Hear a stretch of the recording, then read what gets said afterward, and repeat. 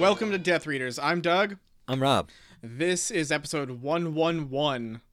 That's 111 of Death Readers, the podcast where Rob and I discuss the books we're reading for the first time and share our thoughts and notes with each other.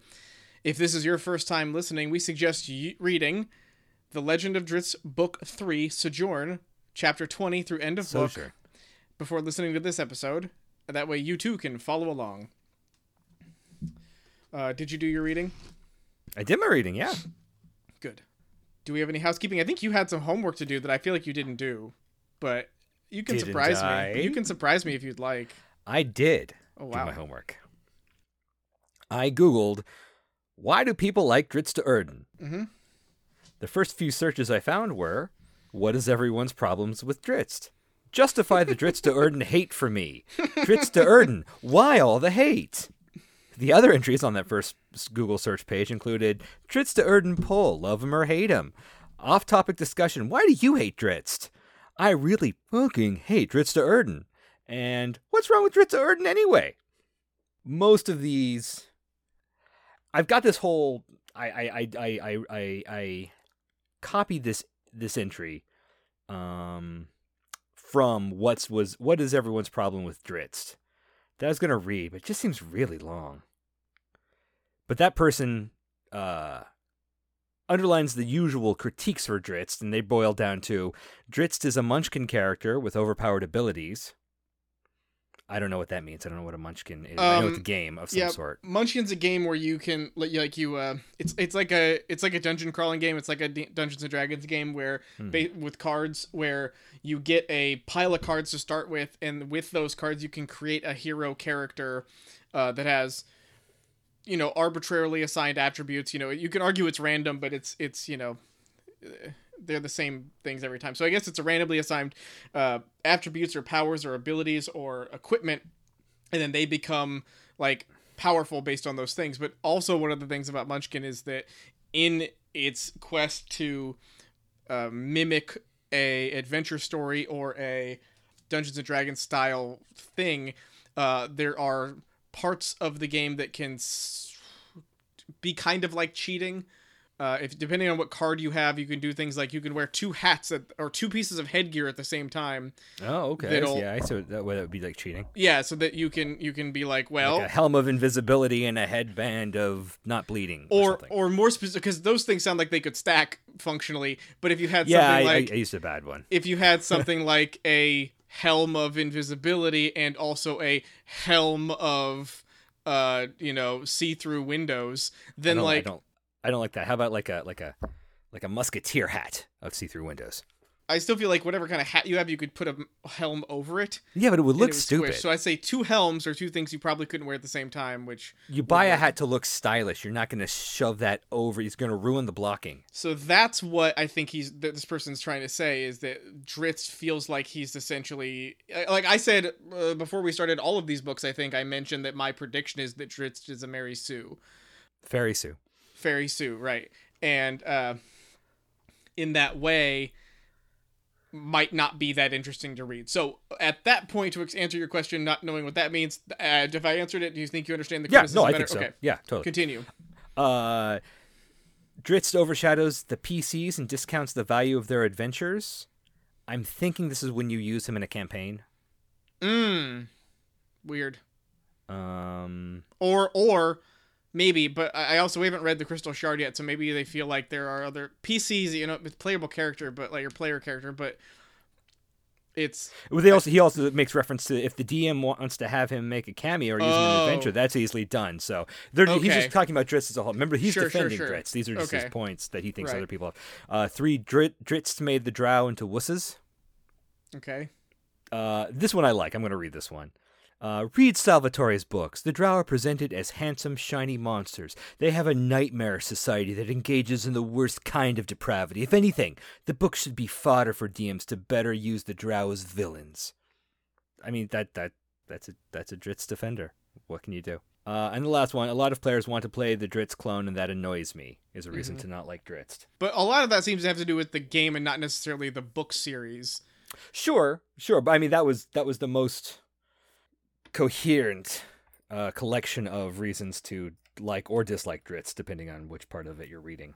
Sure, but it sounds like there's no real conclusive like answer There's of not like why people do like him. Correct. It feels a lot more like the editors blowing smoke in the about the author section, Right. because a lot of people are tired of it. And yet they still sell. So I don't know. I don't know what to tell you. Well, I mean, what do people like Harry Potter? What a jerk he is.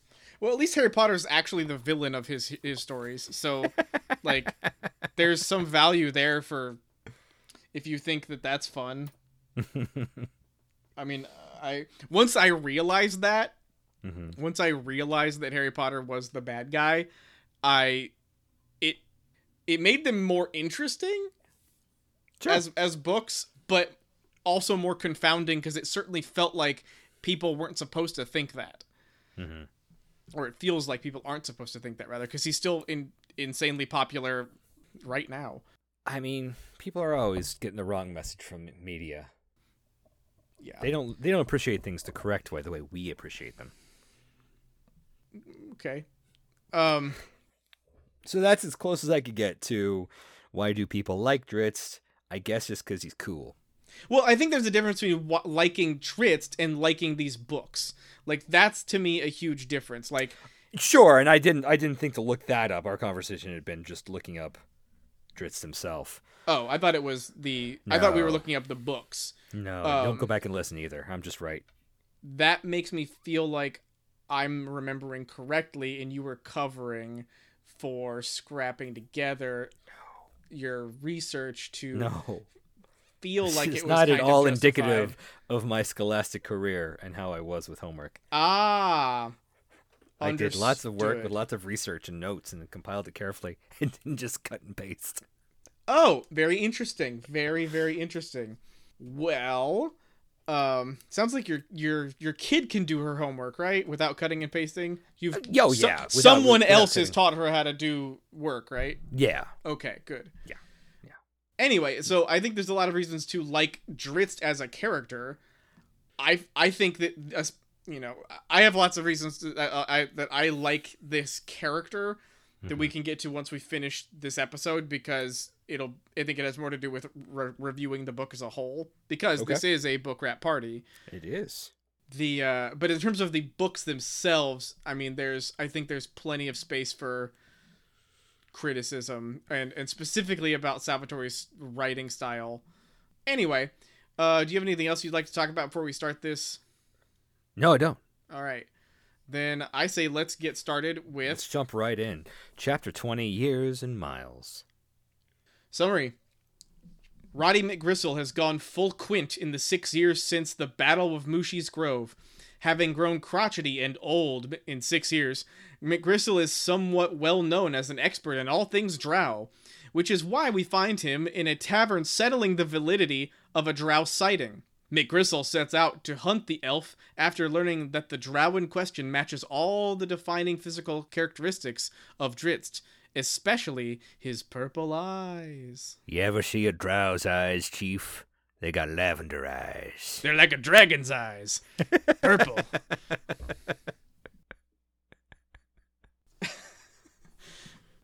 Meanwhile, Dritz is traveling with a band of sad monks towards Mirabar. Do you have any notes in this chapter? A couple notes. I got a couple notes. Early on, when they're discussing if that person in the tavern had really seen a drow or not, they suggested maybe it was a dirty elf or an orc. And I'm like, is dirty elf a class of elf I've not yet heard of, or do they just mean a regular elf who's dirty? I think the latter. Okay, that makes sense. I just wanted to make sure there wasn't yet another thing that I'm like, oh, is it third? That's the BDSM version of D&D. BDNDSM. There you go. Thank you. I needed to hear it. And then a question that was kind of answered for me later. But I thought there was this weird overlap where McGristle was still trying to get the money for Dritz, even though he knew earlier in the book. Mm-hmm. I thought he was still trying to go after the bounty, even though he knew Dub was going back to tell everyone that Dritz hadn't done it, and thus the bounty would be rescinded. And so I was confused, but I think at this point it's just his own personal vendetta, like you said. Yeah, I think that Mick Gristle is supposed to be. He's just out. His reasons are whatever they want him to be at the time. Yeah. Like they're like whatever he feels like he can. I think it's all dependent on who's listening to him talk. If it's somebody who needs to hear him say, "I'm a bounty hunter and I'm after this bounty of this guy that murdered all these people, this family," he'll say that because that will get people to help him and feel like he's a hero.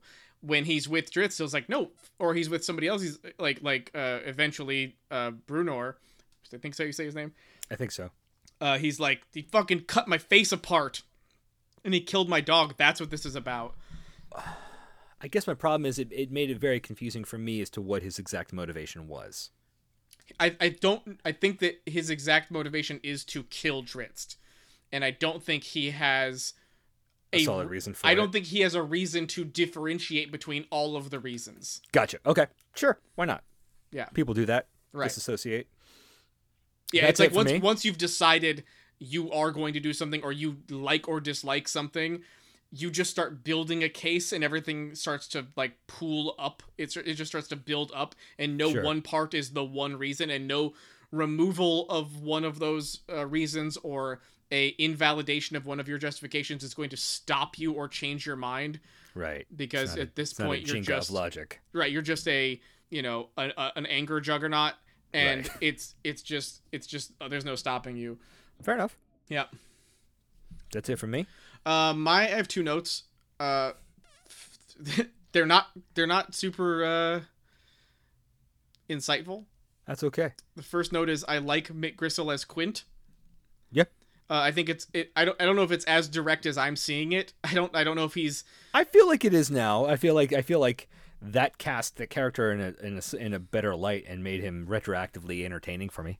Right. He like it just feels like he's like in the tavern scratching nails on a chalkboard and then just deciding to like walk through a room completely controlling it, talking about the terrors of the drow that attacked him, and then someone else is like, yes, the shark I saw was 25 feet, 3 tons, and he's like, that's my shark. Oh, excuse me, Brody, our shark. Because that's what he says. Sharks in the water. Sharks in the water. Our shark. Shark. Yeah. Maybe not everyone has watched that movie as much as some other people, and I just want to make sure that some people's cleverness in referencing that movie is perceived clearly. I'm always for stopping everything so everyone understands how clever you are. Thank you, especially how clever I am. I appreciate that. I should have said one. You said me. You said me. I did. I take full responsibility. And I take all full credit. So I love that comparison, but especially when you're thinking about how many times. Well, considering this comparison to Quint and my questioning whether or not it's a direct reference or a direct allusion or inspiration. Sure. I feel like it's worth noting how many other direct inspirations we've seen this guy use in just this book. We have Frankenstein. Mm-hmm. We have like clearly a reference to Frankenstein. We have a clear reference to Lord of the Rings, at least once, if not twice, with the first one I'm thinking of is the sequence where we talked about where Aragorn is looking at the Hobbit's tracks and being like, they went this way. Mm-hmm. There's that sequence, and I think there's another one that's no, that's in the other book. That's in the book before this one. Sure, but this one has a clear Hobbit parallel. We haven't got to it yet. Right. But it is. Oh, yes. That's the one. That's the one I'm thinking of. Okay. Is the one that we haven't gotten to yet, but is so, like, okay, we get it, bro. Yes. Like, are you making, like, an Eli Roth film where you're just ripping off things you like, or like a Quentin Tarantino movie, or are you gonna write your own story? Are you gonna go full Gus Van Sant and do a word-for-word remake? Yeah, shot for shot, word for word. So anyway, but I still, like, all that criticism aside, all that criticism of Salvatore and his style and his inspirations and his arguable ripping offs of, I still like that kind of character, and I feel like he may have earned it with Mick Gristle because the comparison to Quint only happens after we've seen him justifiably become Quint, Sure. or who Quint is in Jaws. Absolutely. So like, whereas Quint just shows up, is this guy, and Happens to be in the town being attacked by a shark. Yes. He's a Deus Megalodon or something. He and so anyway, I feel like Mick Gristle earns the grit of being this character, and so I like that. My second note is I also really like the Weeping Friars. I think they're fucking great. I really love the idea of the only people that will hang out with Drizzt are people who literally, as part of their religion, welcome suffering. I think that as a condemnation of Drizzt and as a validation of all the strife he's endured, suggesting that the only people in the world who will tolerate him or tolerate being around him are people who want trouble. Yeah. are literally people who are asking for it. Like, it's really funny to me. Well, since you brought them up, I'll bring up my later notes because it occurred to me later, but it's applicable here. The Suffering Monks, that's what they're called? They're called the Weeping Monks, I think. Weeping Monks, that's right. Is that something that, as far as you know, and you don't always know, and that's fine, is that something Salvatore is expanding on from lore, or is that just his commentary on religion? I have not heard of it before in Dungeons & Dragons, but... That means it does not exist in Dungeons & Dragons. Yep. If Doug hasn't heard of it. That's how it goes in this podcast. But I will say that he's not wont for commenting on religion in this book. True. Very or true. the others. So I don't know if it's... I don't know if I'd say it's just a way for him to talk about religion, because he has not shied away from it. So I think it's just another way. Does that answer your question? Yeah, I think so. It's one of those. So that's it for me. And okay, that's it for you. Let's fucking move on to Chapter 21, Hephaestus. Okay, first, do you think that it's actually pronounced Hephaestus? Now, I know that later in this chapter they reference specifically some old forgotten god of the Forge, which is a little annoying to say specifically. Wait, let's not get into my first note, okay? Okay, I'm sorry. You just want to talk about pronunciation. Well, yeah, but it's that... Do you think that in Dungeons & Dragons they would pronounce it differently just to make it sound like not Hephaestus? No. Okay. Summary. A chapter straight out of The Hobbit. Tyrannus traps Drizzt and the Weeping Friars within the Red Dragon Hephaestus den. Realizing they cannot get out the way they came in, the Drow and friends concoct a scheme in which Drizzt masquerades as a famous black dragon who's been polymorphed into the shape of a drow, in order to reach safety outside Hephaestus' den. After some familiar schmoozing, the friars and Drizzt do escape with their lives, and a few more trinkets lifted from the dragon's hoard. What? No? You want to do your first note now? Oh, sure.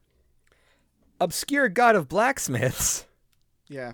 Does that mean that an analog of the Roman pantheon of gods exists in the Forgotten Realms? Well, I think that there's any number of ways you could answer this.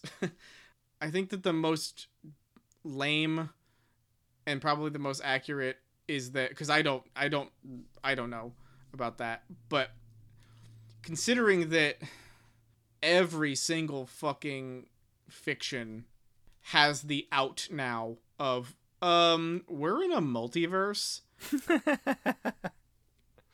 I feel like saying, and considering that part of Dungeons and Dragons is traversing different planes of existence, like Guinevere literally pops between her place and the Forgotten Realms whenever Drizzt says her name, like a black cat Nixius Pitalik. So I think that's the way you could argue, like, oh, maybe someone in the Forgotten Realms traveled to somewhere where the Roman pantheon exists. It's Rome, right? Hephaestus is Rome? Okay. Oh. Hephaestus is Greek. Hephaestus is Greek. Yeah, Hephaestus is Greek. Yeah. I knew. I would have got there. You started with Rome, which is weird. It's sort of like praising the colonizer. It is. So Maybe you could say Greece shouldn't have been conquered. Rude. So I think that's the easy answer is, okay, some wizard was able to travel there, got a book about Greek gods. You got Edith Hamilton's mythology. A dragon ate that wizard, took his book or something, whatever, and it read it and was like, oh, I like this name, Hephaestus. Forgot about the book. The book was stolen. Someone else found the book, wrote another book based on that book and their experience with that dragon about dragons, and added into it, oh yeah, by the way, he took his name from this obscure god of blacksmiths. The end. But it's outstanding. They can all read and speak the same language. Oh, you can. There's spells for that. Oh, right, of course. Would a spell in a magic universe work on a book from a non-magic universe? I don't know. Dritz can't even levitate in the above ground, so who fucking knows? Does that answer your question? I think so. All right. As much as it's going to get answered. Yeah, that's true. Do you have any more notes? Let's see here. I've got this.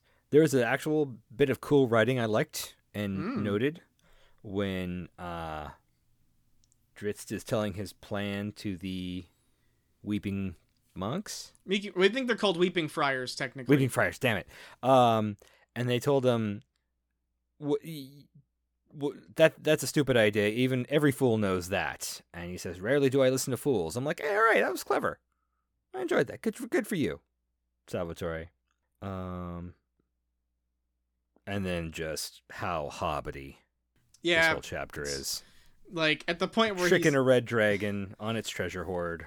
Well, and he basically says things like, I am fire. Like, he kind of, like, you know, my teeth are spears kind of shit, like, or whatever the line is. It feels very much like that. Yeah. And even to the point of, like, oh, you think your black dragon breath is more powerful than mine? Check this shit. And then, like, just unleashes, and Dritz is like, ka-ching.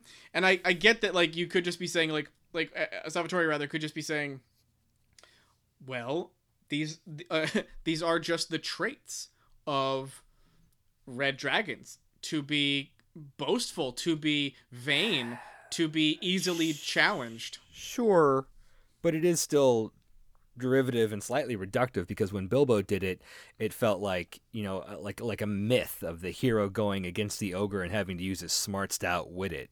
And now it's just become, oh, dragons are dumb. I hear what you're saying, and I wouldn't disagree with that.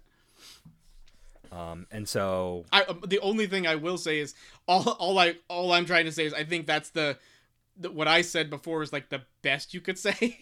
Yeah, like, sure. Is that maybe he's like either two things. One, why criticize a love note? I mean, I think that's a fair thing to say. I don't think it's an unfavorable love note. It's not like he was like, and then Bilbo did this. He was like, I really like The Hobbit. I'm gonna do it. What if I don't get the chance to do it? I'm gonna fucking do it, and I'm gonna do it this way.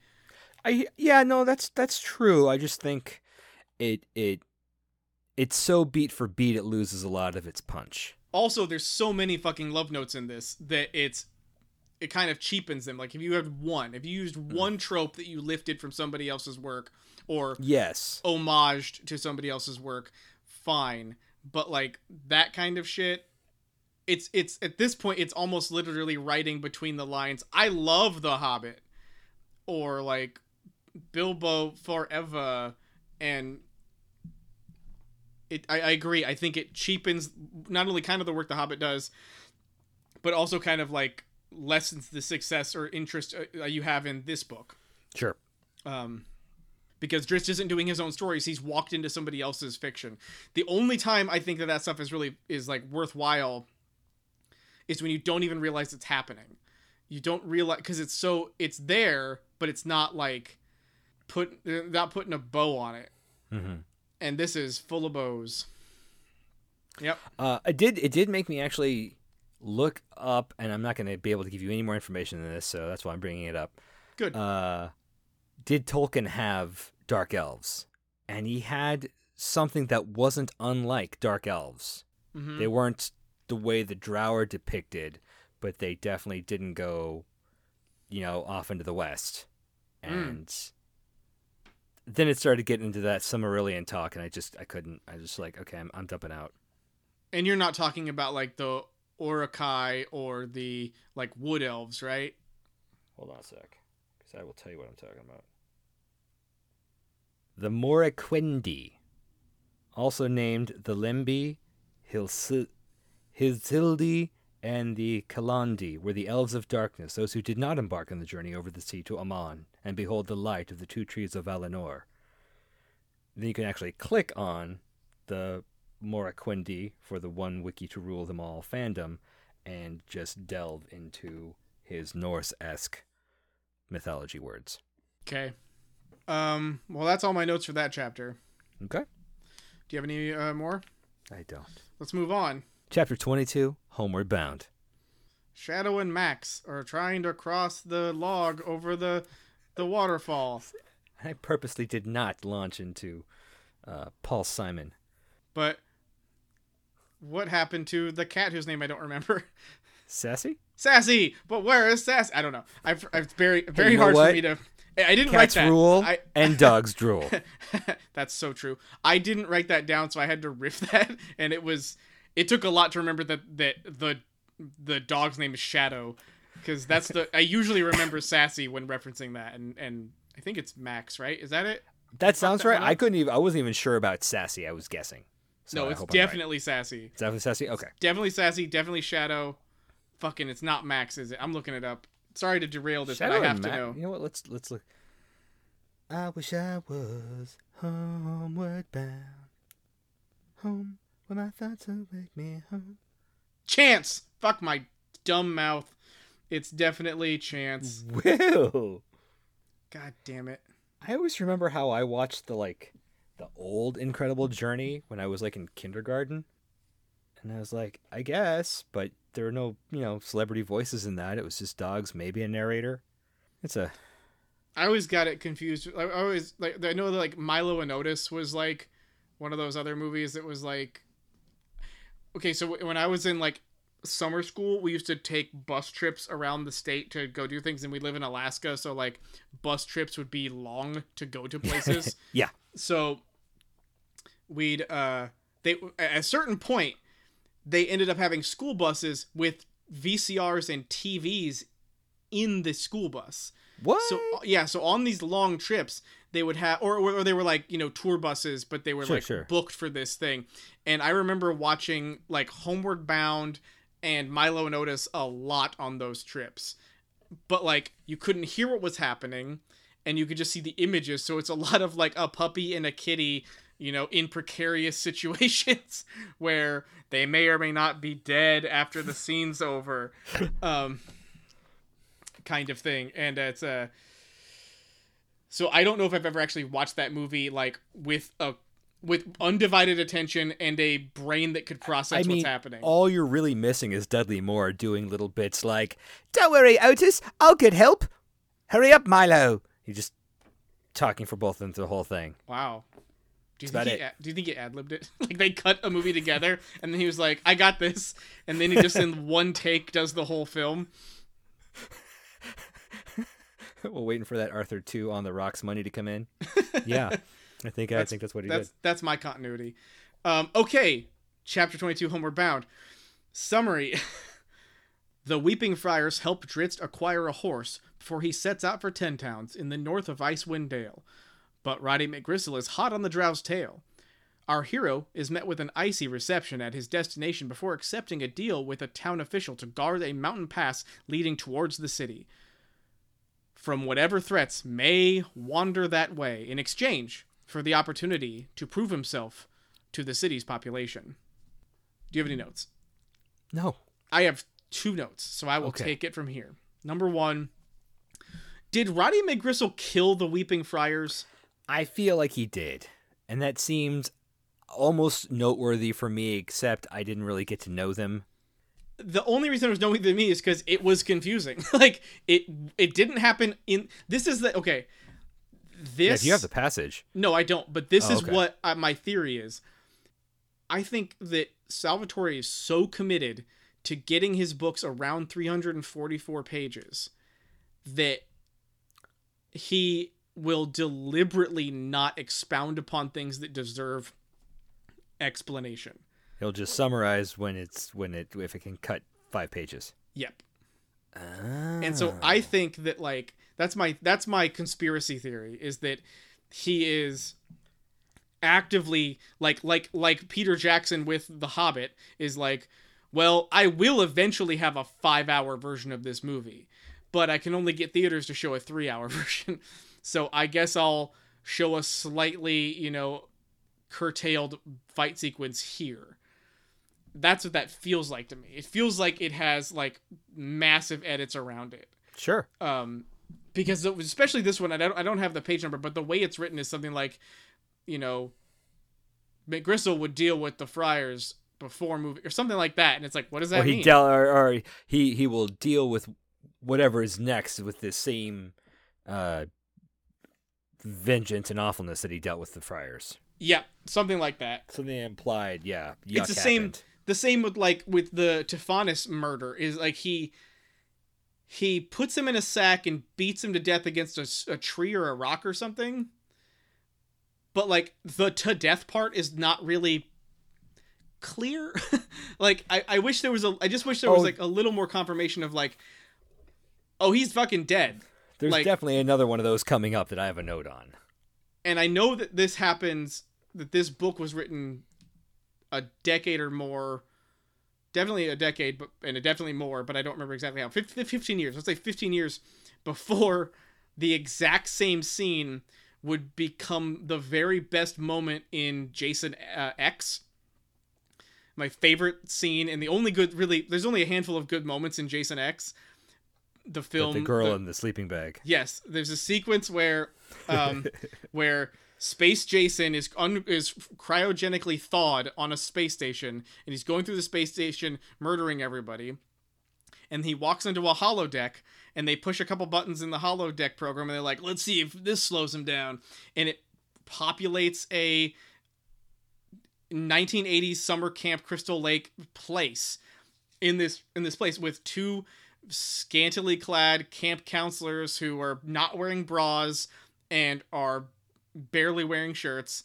And they walk up to him and they say, hey, do you want to smoke some pot and have premarital sex? And then he does that sort of like dog head tilt.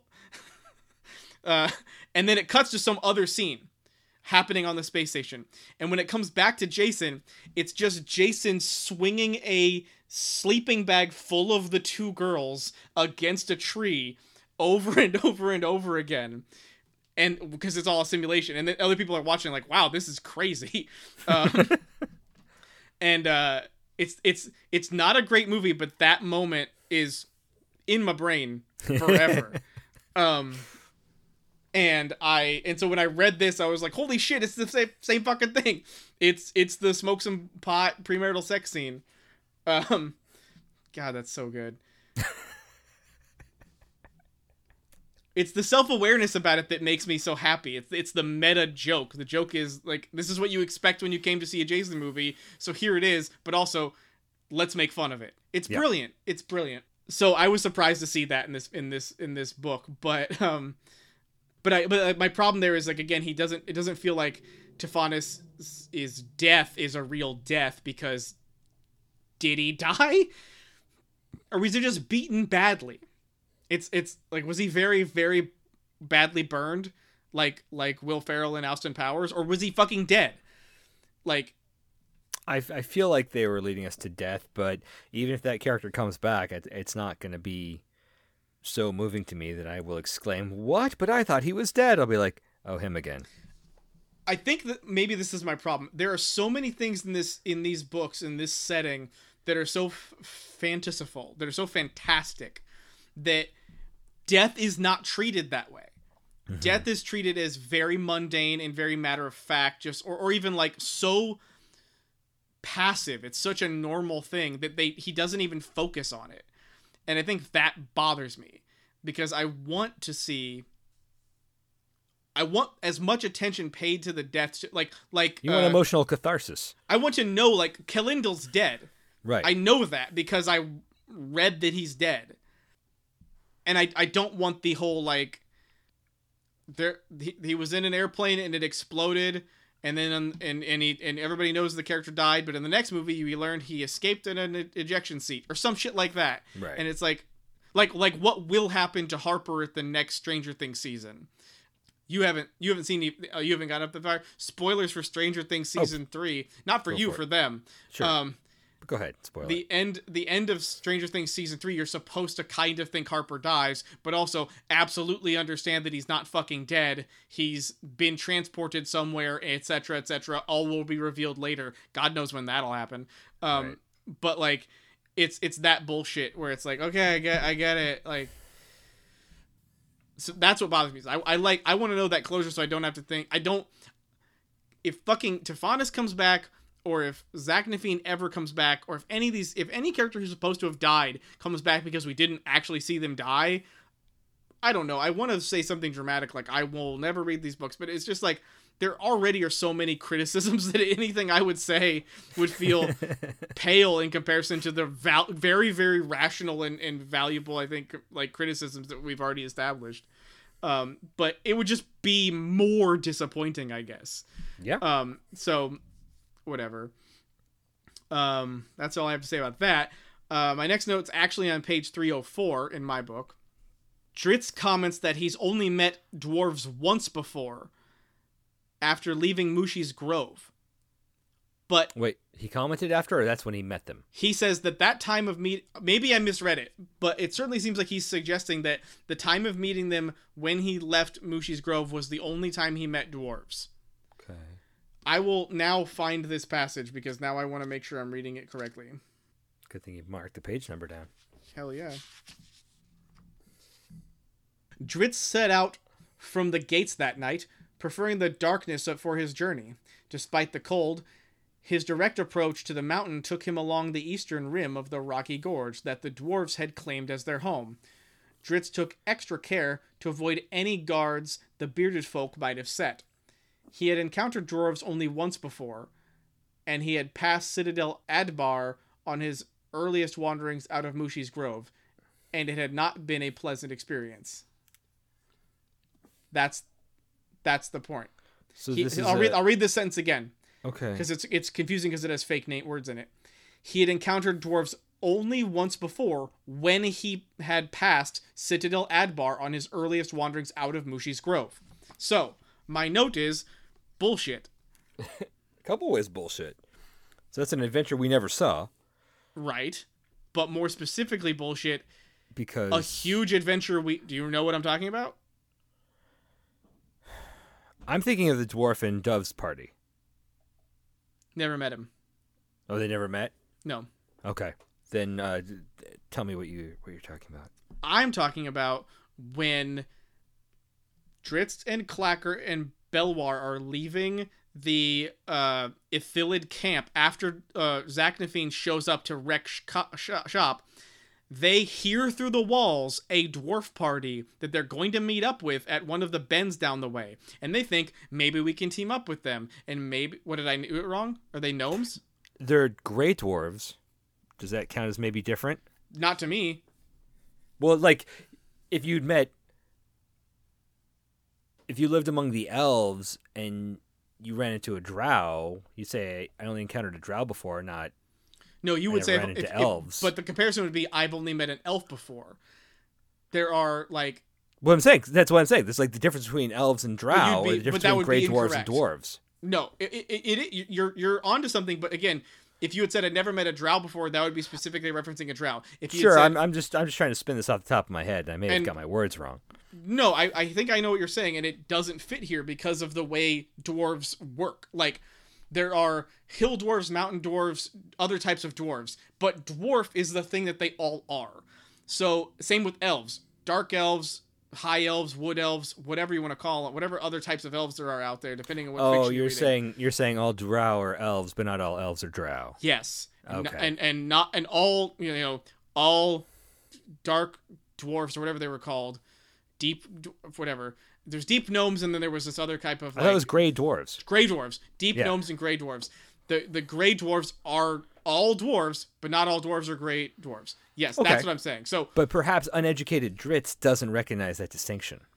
I don't think that's what it is. I think it's bad writing. I think that Salvatore's forgotten he wrote this unnecessarily long sequence where Drizzt and Clacker and Belwar kill a bunch of dwarves. That was so, like you'd said at the time, like felt like padding and unnecessary that to him it doesn't even exist. Right. Because it got the book to that magical 340? 344. 344 number? Yeah. Yeah. Yep.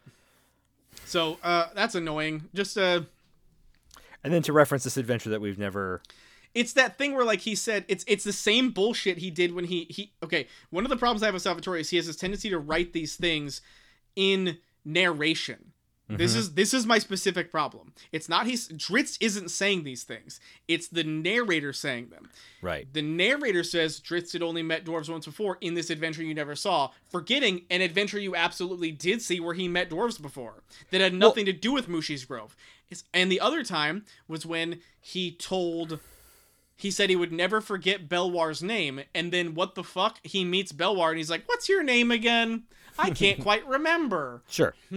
Is it Belwar? Or whatever the fuck happened. And it's like, the narrator very specifically sets the rules. Now, for this stuff. Now, it's entirely possible we have an unreliable narrator.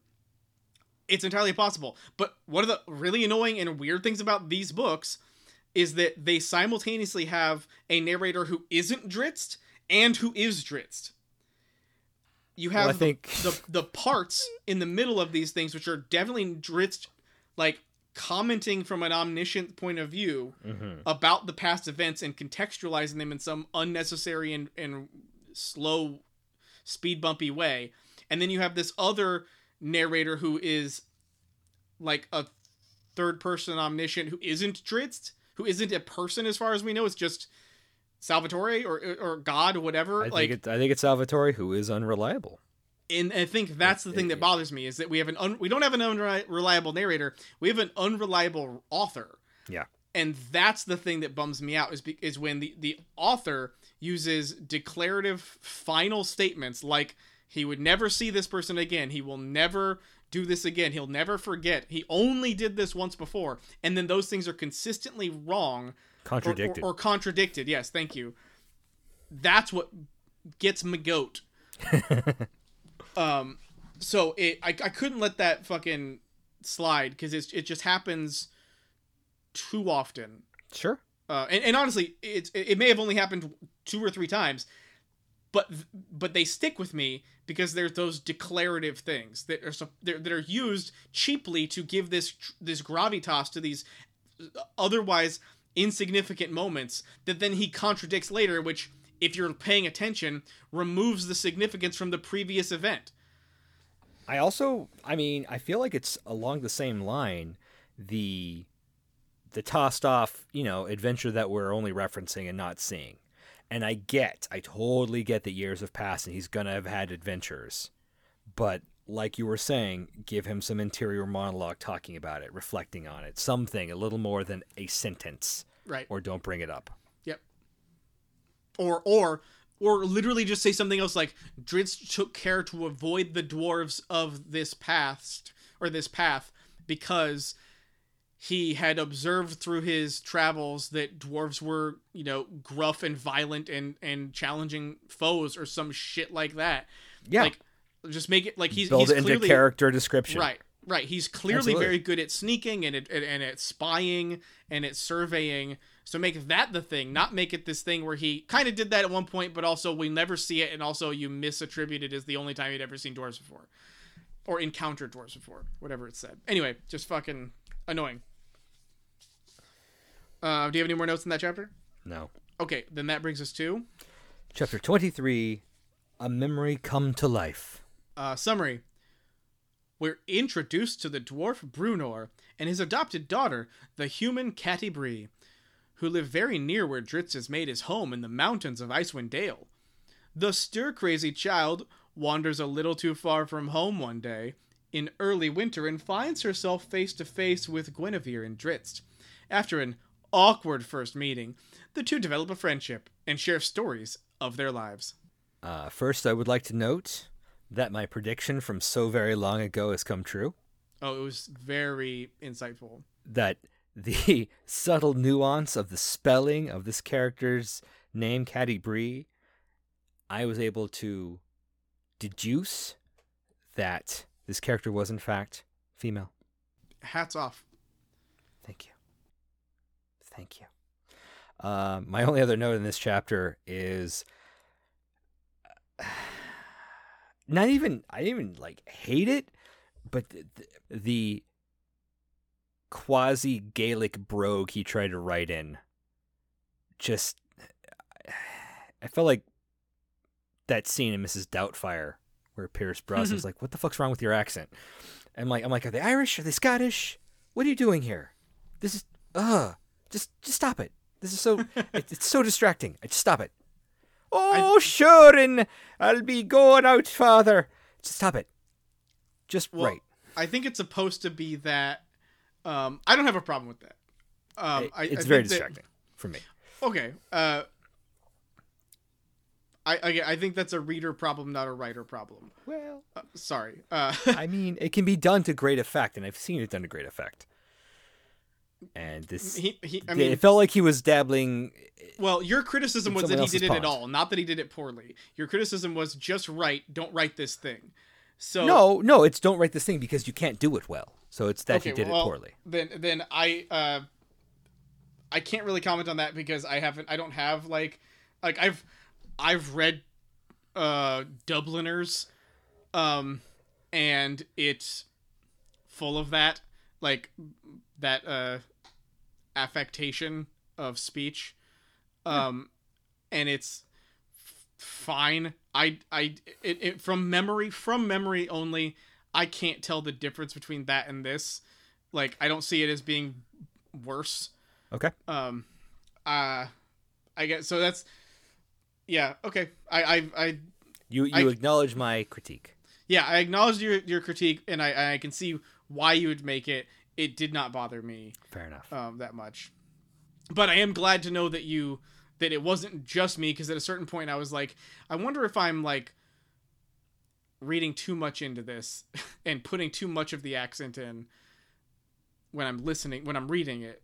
But like, well, I think that I feel like he uses the Shurin to set the accent and then only half-heartedly writes the rest of it.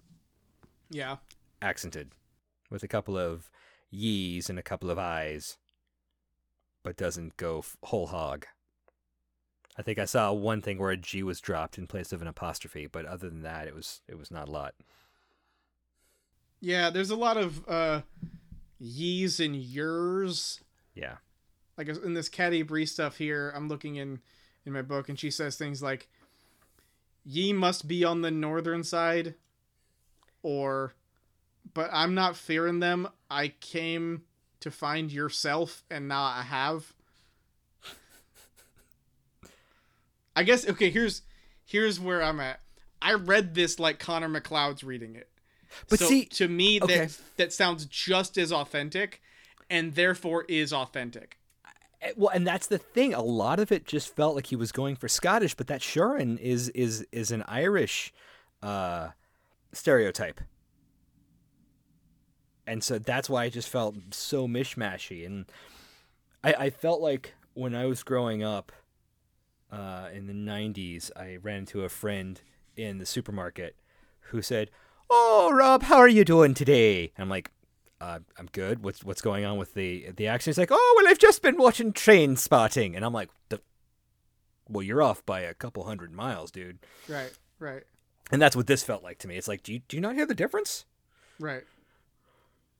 Because you're going for Darby, you're doing Darby O'Gill, but you think you're doing Irving Welsh. Well, I guess the problem here when I'm reading it, I can see the Shurin here.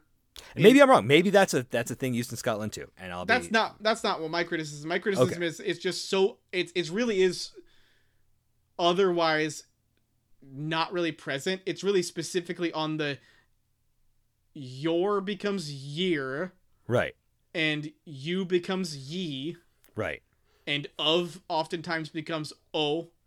I mean, I guess it's just that Scots dialect is a recognized thing, and it has a look to it and a sound to it, and whole books are written that way. Sure. And if you're going to do that, But maybe you're try to do that. projecting that expectation on it too. Like if the Shurin is so specifically Scottish, maybe or Irish, maybe this is supposed to be more Irish than Scottish. But like, here's what my guess. I don't know. I'm trying to find other words in here that'll like help illuminate one side or the other. But really, the way that they speak, it's really those very few words. Lots of ye, lots of yere. There's nothing like we talked about a couple days ago. There's no dine. There's none of that. There's no like, I can't see anything else besides Shurin. I can't see anything else that feels like Scottish to me, or Irish to me rather. Sorry. No, it's fine. It just feels like he doesn't have an ear for it, and if that's the case, get a sensitivity reader, man. Like here, Cadibri nodded, believing his words. "Me name's Cadibri," she said. And this is my point. He says, so, "Me name's Cadibri," she said. "Me dad is Brunor, King Oclan Baalama." So like it's that part where like she doesn't say da. Right. She says dad. So like it's that part where like if I read that without accentuating Cadibri, me is the only like accented. Yeah, but there's another dialected. It's the only dialected part of that sentence. It happens twice. Well, there's the clan Baalhammer. Yeah, clan. The clan sounds Scottish again. It's I don't know. It takes me out of it more than the book has already taken me out of it, I guess. Sure. In terms of a remedy, the only thing I can say is remember that it's just fantasy. There's no Scotland in this world. It doesn't have to be 100% allegorical. No, I guess that's true. I guess it's just ire-ish. I think it's raising me ire. I think it's supposed to probably be more loosely Gaelic inspired than anything. Okay, sure. That's the best I can give you, man. No, it's fair. And I'm trying to give you more of like a way to justify it and not have it bother you so much. Because again, like I'm reading through all the dialogue as we're talking, and we're taking a ton of time to do it. But really, like, there's like 4 or 5 specific things. He replaces your with year, you with ye, my with me, of with o, and I haven't seen anything else in here where it's word replacement to accent something. Because if you were going to write out a thick brogue, you would write out more specific affectations. Oh, absolutely. I think I've got an example right here somewhere. Like the Harry Potter one? I've got the Harry Potter one. I got 20 Years of Growing, which is a book written in Ireland. Some Robbie Burns somewhere. And then I've got Irving Welsh's Trainspotting. Right. And all of those, they're just, I mean, you go cross-eyed looking at the page because it's like, damn. Right. But... So I guess that's what I'm saying is I think he's definitely going for something like that. Mm-hmm. But I don't think it might be less egregious because it's like light beer. It's the light beer version of dialect. I've never tried light beer. And now with that rousing endorsement, I never shall. Good. But and again, this is not the best defense, but I think my defense is again, I don't think this is trying to be more than it is. I think you have higher standards that this isn't meeting, but I don't think it wants to meet your standards. I don't think it's trying to, at least. Which again, I don't think is its fault. Like, see, it's okay. I'm sorry. No, it's not your fault. I don't understand why people call me a snob like they're breaking new ground. I'm not calling you a snob. You're saying, not, but it's come up before. I'm saying I've got standards. You're making cereal. You're like, oh goodness, I'm gonna love these Honey Nut Cheerios, and then you take a bite and you're like, well, these taste stale and odd. And you look at the package and you realize it's bee circle cereal, and you're like, what? Bee circle cereal now with more bees? I didn't want that. But the cereal told you what it was going to be. You just expected more. All I know is that next year I'm going to put whiskey in my Lucky Charms. Yeah. Okay. All right. Very excited to do it. Okay. Do you have any more notes in this chapter? I don't. Let's move on. Chapter 24, Revelations. Summary.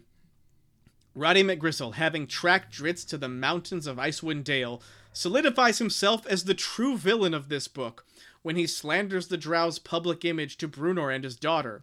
Not looking to get involved either way, Bruenor dismisses the bounty hunter without giving much aid. Fearful for her friend, Catti-brie flies from her dwarven home to find and warn the Drow of the hunter in his midst. I have no notes. I've only got one, which is, and I get that we're at the end of the book and we're at the end of McGristle's story.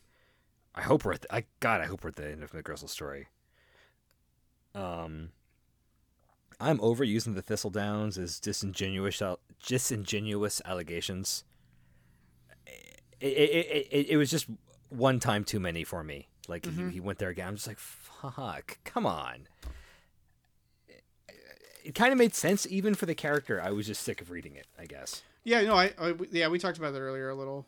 I think you're supposed to. I think you're supposed to be frustrated with this guy's relentlessness and doubt his sincerity as a hero. Sure, but it came off as tedious to me instead of frustrated that he's still doing it. Well, either way, if you don't like him, then it's working. No, because one's a reflection of the author. No, what I'm saying is if you were hanging out with Roddy McGristle and you heard him, I would not do that. Again, say this same bullshit, you would go, dude, shut the fuck up. Everyone knows that's not your deal. It's because he scarred up your face. Like, I don't want to hear your bullshit anymore. Like, that's what I'm saying. I think it's like that feeling. Maybe. That's it. Okay. That brings us to Chapter 25, Dwarven Banter. All right, summary. The possible final showdown between McGristle and Dritz. The brutal fight, a whole book in the making, ensues wherein Dritz cannot bring himself to strike a killing blow against the bounty hunter, yet defeating him all the same. Appealing to Bruenor for aid in hunting down the elf, McGristle finds no quarter in the dwarf's kingdom as news of the man's perverted hands reached Catti-brie's father. After eating one of McGristle's dog's legs, Bruenor meets with Dritz on the mountain and in a roundabout way tells the Drow that he's welcome to stay in the mountains in his home. Do you have any notes? First note. Oh, great, it's rapey too. Yeah. I will say, 30 years ago, I don't know if this was as overused as it is now in fantasy. Oh, sure. Also, however, I will say, how many qualifiers can I stack? It's also jumping the shark. It's yes. It's like, dude, he's already evil. Like, dude, he's already evil. You don't need to also make this book feel gross. Yes. I don't want to read a story about a guy who tries to rape a kid or diddle a kid, like in my fantasy books. I don't want that in there. I don't want that fly in my ointment. Get that shit out of here. Like, it didn't serve anything. No. Other than to make us dislike this character who is already pretty vile. I think it more than anything, it signifies what a edgelord 1991 R.A. Salvatore was. Or whatever this was written. It doesn't feel particularly edgelordy to me. Oh, it absolutely does to me. All he's doing is trying to say, look at how hardcore I am. I wrote a character who's evil who's tipped over the edge of absolutely evil because he threatens to diddle a young girl. And I think the only thing that this is there to serve is the edginess. It's just like in Exile when Dritz his sister makes a move on him and tries to fuck him in their weird elf orgy. Right. And it's like, which had no payoff or came back around at ever. all. Never. It's just there to be like, isn't this edgy? It's just there to simulate edginess. Yeah. It was just such a turd island in a sea of crap. Yeah. And so let's go on to Bruner eating the dog's leg. Yeah. Same that was thing. that was off page, right? Yep. I mean, Yep. I had to go back and reread it because they're like his 3-legged dog, and I'm like, what? And then I read some more, and he talked about, oh, don't eat dog, it's gross. I'm like, what? And I went back, and it's like Bruner fighting in the middle of the fight, looked down at the dog's haunch and thought of a better use for it. And I'm like, that's my preamble. That's all I get. Well, I mean, to be fair, what more do you want? Do you want him to say, and now I'm eating the dog's leg? He's cutting the dog's leg off for meat. What does that tell you? He's eating the dog. He's cutting off like the whole thing with the muscle. That dog is grievously wounded. It's not limping. It's not off at its like elbow where you can tourniquet it and he can just limp out. That's got its whole haunch missing. But the dog's able to. None of this makes sense. It doesn't hold. No, it does. It's all just happening off page. Those well, two he's things also can not. happen at the He's same also time. not hanging the meat to let the blood drain out. And he says it's not good. Your well, then argument... he's an idiot and shouldn't be doing his own butchery. He's Okay, dwarves. it They've doesn't lived for mean it's hundreds not of years. there. He should know this. None of this adds up. It's stupid. It's not that it doesn't add up. It's that you're upset. I'm upset because it doesn't add up. It's perfectly fine. It all makes total sense. It's all on the page. I don't know where you're missing it. He's not an idiot orc. Okay, maybe he's a smart dwarf. For whatever reason, the dog meat didn't agree with him. If you're going to insist that it's because these other things, fine. I'm not going to argue. No, I'm that saying those aren't those the dog reasons. wouldn't be limping. He would be dead. It's entirely possible that after that, in a fervor to heal and save his dog's life, Roddy McGristle did stitch his dog up and heal him to a point. Maybe he used magic. Maybe he used a potion. It's a magical world. There's so many things that could happen that this really shouldn't be where your suspension of disbelief falls. No. Just no. Okay. Wash my hands of it. I think that I definitely think this is a weird overreaction. Like, how have you, I mean, 3-legged dogs often aren't like just missing their paw. They're oftentimes missing the whole bit. Sure, but I'm talking about like all the muscle that would extend into like, you know, the shoulder or the hip or whatever, because he's getting the meat. He's getting the haunch. He's, dwarf dinner, yum. Right. The hind haunch would disconnect at the hip. What's the problem? I feel like there's so much blood loss the dog would be dead. But again, like, I don't buy that. In a realistic world. I'm not going to do his heavy lifting for him. I'm not asking you to. I'm saying that this is a literal magic world. We've seen horrible people get attacked in horrible ways and not die. This is a one-off joke, and it's badly written, and it doesn't pay any attention to the consistency of the world or how things interact. No, you're this not is paying indicative attention to of the entire consistency of the series world. thus far. It's indicative of your inability to accept this world. That's what it's indicative of. You are, and I'm not saying this is your fault. Hear me out. It's not a fantastical world. It's a nonsensical world. It is a fantastical world. It isn't a world that is exclusively limited to being defined by these books. That's the problem, is that we are reading them through these books exclusively. You don't have any other exposure to this setting in other mediums and other capacities. So I think that the author is utilizing his expected readers' experience in this world to be able to understand that those things are completely not lethal. No. Like, this is a world where you can literally go down to 1 hit point, be essentially eviscerated, and through the success of a couple of die rolls, stabilize or basically walk back to full health. I mean, that just seems like an allowance that has to be made for the game version of this world. It's the same world. I don't see anybody playing dice. It's the dice are a representation of the way this stuff in the world works. Exactly. There is no dice that they're metaphorical. They wouldn't have to be in the book. We're going to have to move on because we're not going to agree. I disagree that we have to move on. I mean, I don't understand the problem, because again, it just seems like the problem. You tell me what your problem is again. Go for it. My problem is bad writing, as demonstrated by none of these pieces adding up. I don't believe the dwarf would eat the dog's leg. That's edgelordy shit. I don't believe the dog wouldn't die. None of it fits together. It's just he's like, oh shit, I'm nearing that 340 mark. I gotta wrap it up. Here's some shit that happened. Isn't that funny? Yeah, I don't know, man. I feel like I unfortunately I feel like you don't like these books. Yeah. And this is not an excuse to vent your frustration, but it's like this is the whitehead of your frustration. Right, I'm going to squeeze it until it all just but pops out. It isn't really the problem. The problem is a deeper infection, which I'm going to squeeze out through the whitehead. Yeah, I understand the metaphor I made, Rob. Yes, I promise. I know. So what I'm saying is, you're saying it like that's like a bad thing, and I'm saying this will fix it for me.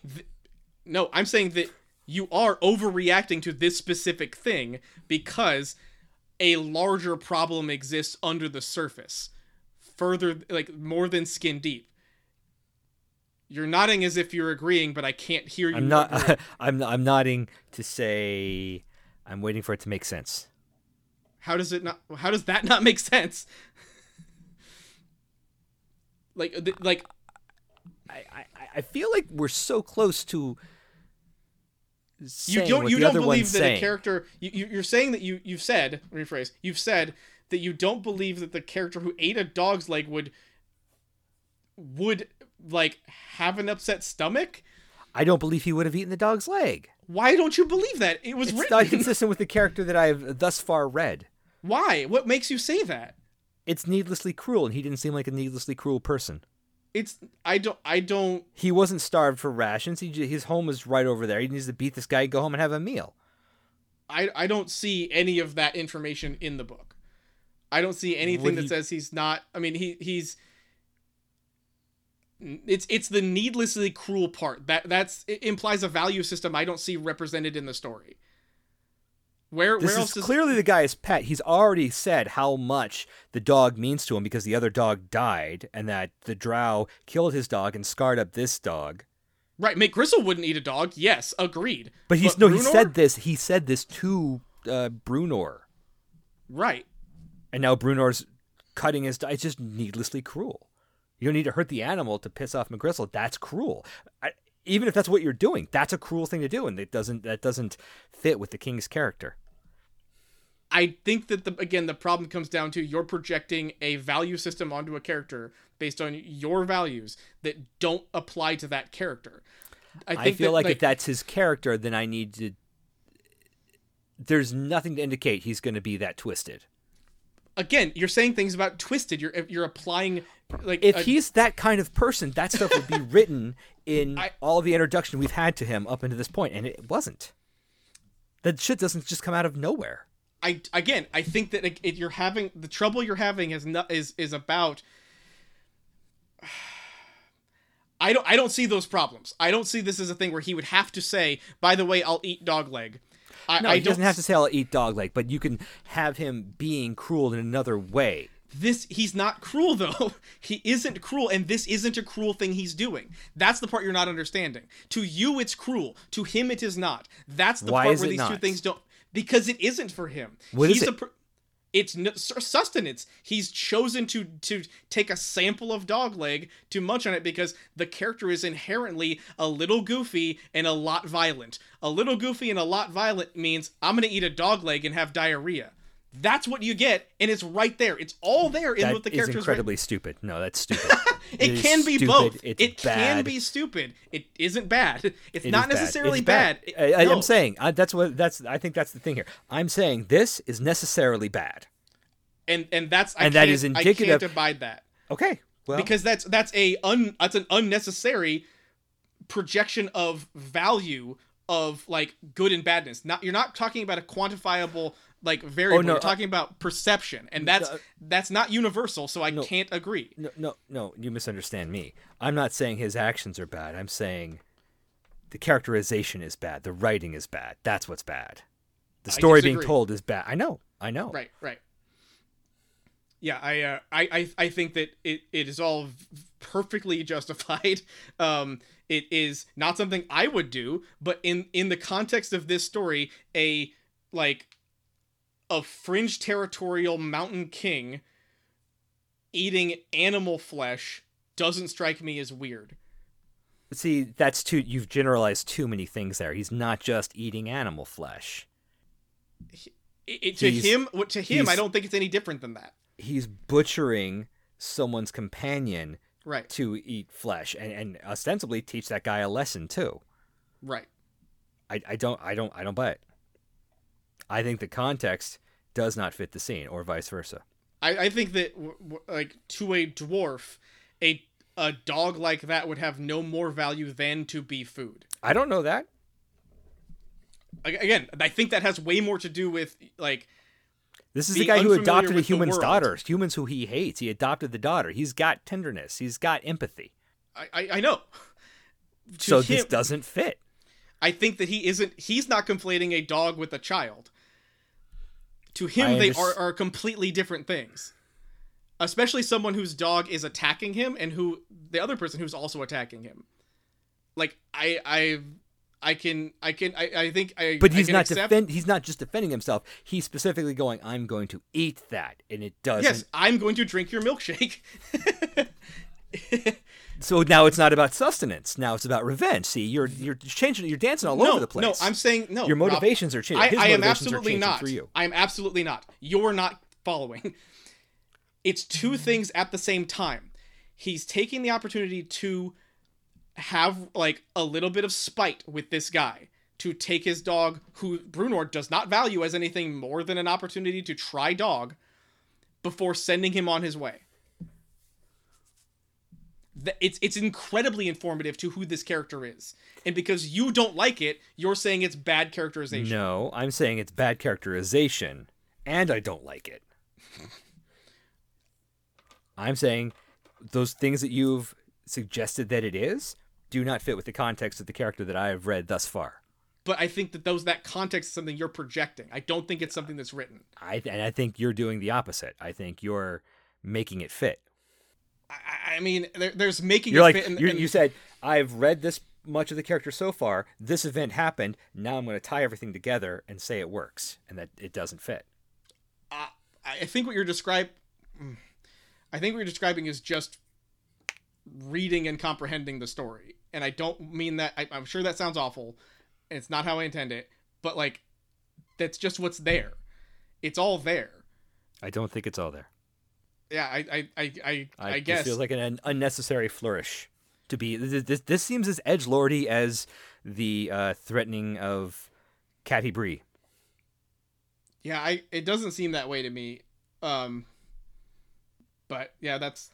Well, we'll see if that character is in keeping in the next book. We'll see. Yeah, I mean, it very well could be. I do not think this is such a strange hill to die on for the rest of the book. You're not succeeding. So like, I think that there's a middle ground. But I'm sure the listeners will write in and tell me that I'm right. Yeah. Look east. Yeah. Okay. So, any other notes? Oh yeah, I do. Chapter? When Bruenor, right? Yeah. Described his daughter as orc-headed, I thought that was really fun. Yeah, that makes sense. Epilogue. Drizzt sums everything up, talks about humans' vexing nature, remarks on his favorite humans, his long life, and that his story is not finished. That's it. He mentioned Wulfgar or Wolfgar. Yep. I've forgotten at this point. Who's Wulfgar? Wulfgar is a character we've not met yet.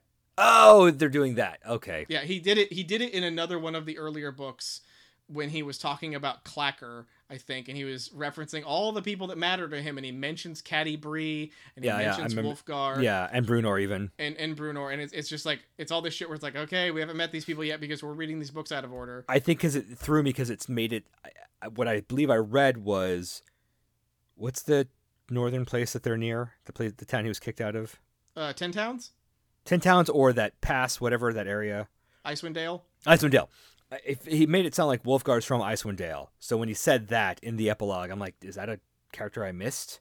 So maybe that's someone he will meet soon, or just that's where he will have come from. I don't know. It was very confusing for me. That's all I've got. Yeah. Okay, so we have a book trilogy overview. Yeah. Do you want to go first? No. Okay. I'm not a fan. Yeah.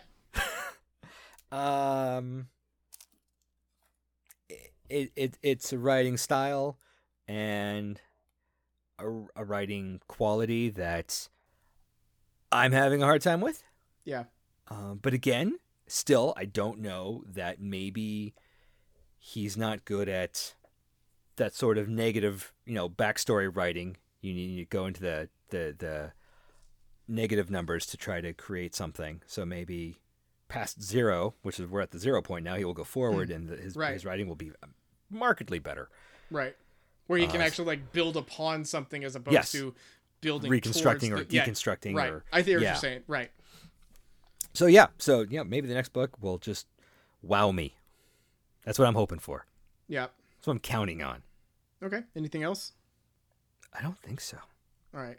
Well, my overview for this book, at least, is while so much of this prequel trilogy was boring and outright tedious, I am glad for it to be over.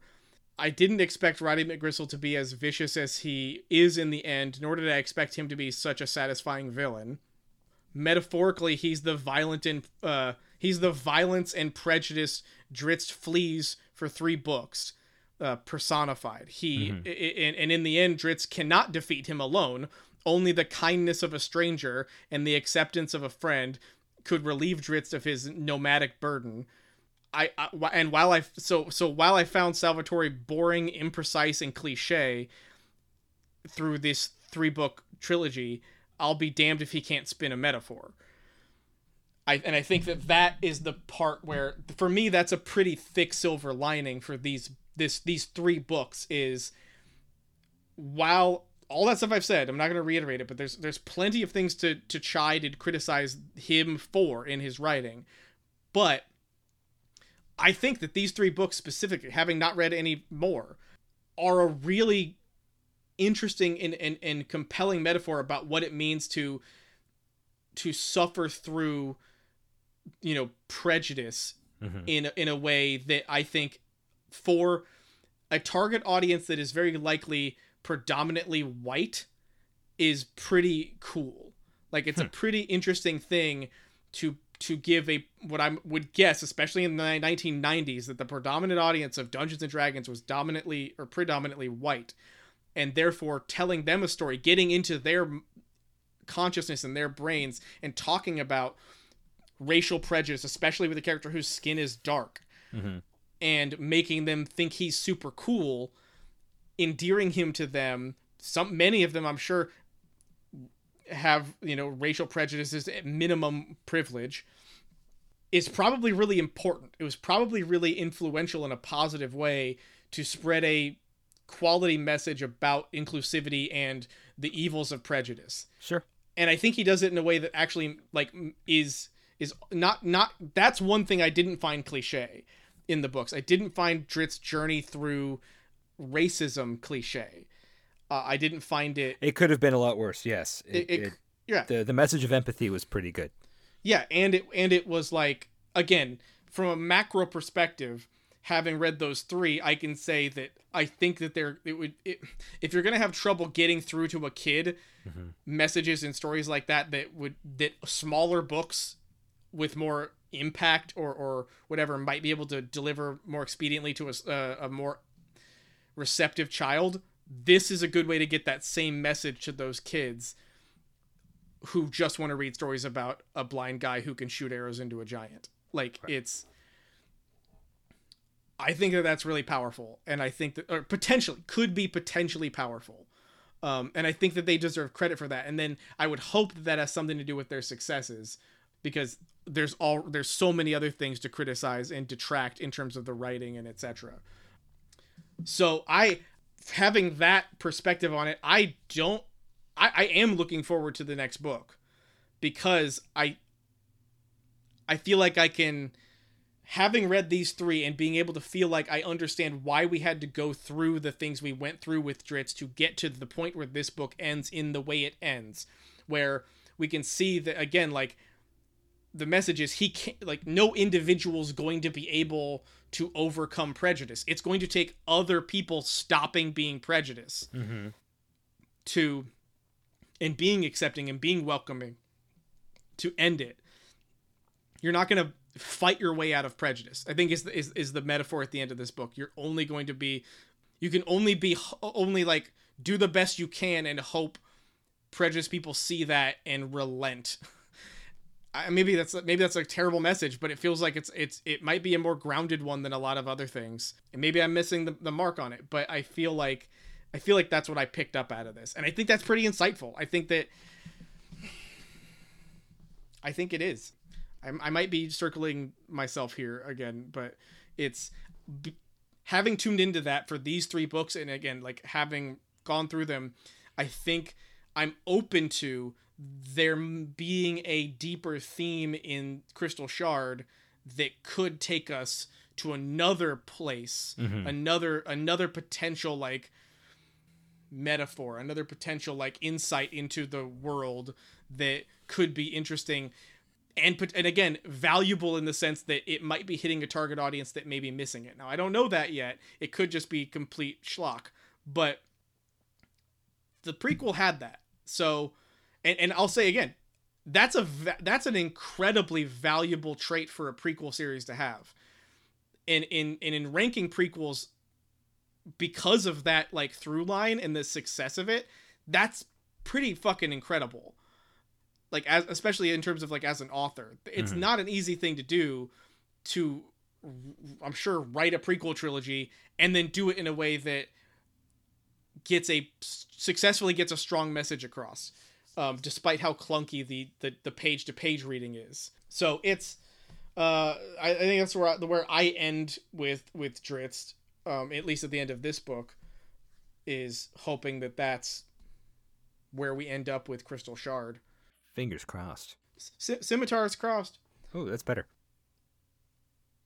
And it's another thing that, like, again, it feels like I can appreciate why Exile had to be as boring as it was, or feel as boring as it was, because you had to really understand.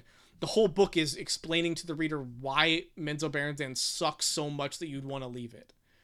Like, his whole point is getting you to feel like, oh shit, like, I don't want to be here anymore. Like, it's like being a teenager, you know, you're like, this place I grew up sucks. It doesn't fit for me. I need to get out and go somewhere else. As an individual book, not so great, but as that stepping stone towards through, Yeah, I guess, but and I know this is another argument that we've had that we've never seen eye to eye on, but I still don't get why Drizzt was the good one. I guess I don't know. Yeah, I never understood why he was good, why he had a spark of goodness, why he didn't want to be evil. It never made sense to me. Just because he was. No, see, I think it's because he's the only drow who had another drow around to tell him that life could be different. The thing he had that other drow didn't have was a perspective that was different. And perspective isn't a thing you can just manifest necessarily. Some people can, some people can't. A lot of people have to be shown opportunity. It's the exact same reason representation is important. You have to have people who you can relate to doing things that you've never imagined you could do, and seeing them do it allows you to imagine that you could do it. It's the same thing. Drizzt had Zaknafein to show him that this wasn't great. That this wasn't the world that, like, that you should be able to live in a world that's not this terrible. The world could be different if we just tried. Other drows are indoctrinated into this culture of the only way to succeed and get the most out of life is to be backstabbing and to be cruel. It certainly seems like, in a cultural sense, they don't have that totem of alternative around to influence them. Drizzt did. Well, I like your read of the book better than the book. I mean, I didn't get it without reading the book, though. That's what I'm feel saying. like yeah, everyone brings their own stuff to the stories they read, and I feel like you added a lot. I don't think I did. That's unfortunately. I know you don't. I know you don't. Yeah. So, being that Crystal Shard is, I'm saying you're the seasoning that made this book tolerable. I appreciate that, and I hope that it doesn't go stale. The next book, The Crystal Shard, the book that starts it all, is, again, being that it is exactly 344 pages. That means that the next episode we'll be reading through the beginning, wherever you want to start for the beginning, all the way through what in my book is called the first epilogue, or what is just called epilogue, but right before part 2 starts. So do not read part 2. The reason that 344 is important is because 1/4 of 344 is exactly 86, which is exactly where part 2 begins. Which makes me wonder if halfway through at page, what is it? 168? 62, 68? Is that it? Is that, would you say it was 86? I can do it. I have a computer that will do math for me. 72, 172. 172, yeah. So at page, let's see what's at page 172. It's in the middle of a chapter. Well. But it is... Nope. That's a big chapter. Well, anyway, that's what we're going to read next time, is part 1 of the Crystal Shard. So, do we have any notes? I don't have any new words. Do you have anything? I don't think I have anything else. Same. All right, well, then that was Death Readers. I'm Doug. I'm Rob. Thanks for listening. Thank you. If you've enjoyed this podcast, please rate, review, and subscribe on Apple Podcasts, Podbean, or wherever you get your podcasts. These reviews help new listeners find us and join the discussion. Follow us on Twitter and like our new Facebook page for Death Readers news. Become a patron at Patreon/DeathReaders, and please discuss us extensively on Reddit. Fuck! Sorry, I don't know why my autocorrect ruins the shit I write. But, like, words show up that make no fucking sense, but are close to a word that would make really good fucking sense. And it's infuriating. That's why I haven't got the autocorrect app on my notepad.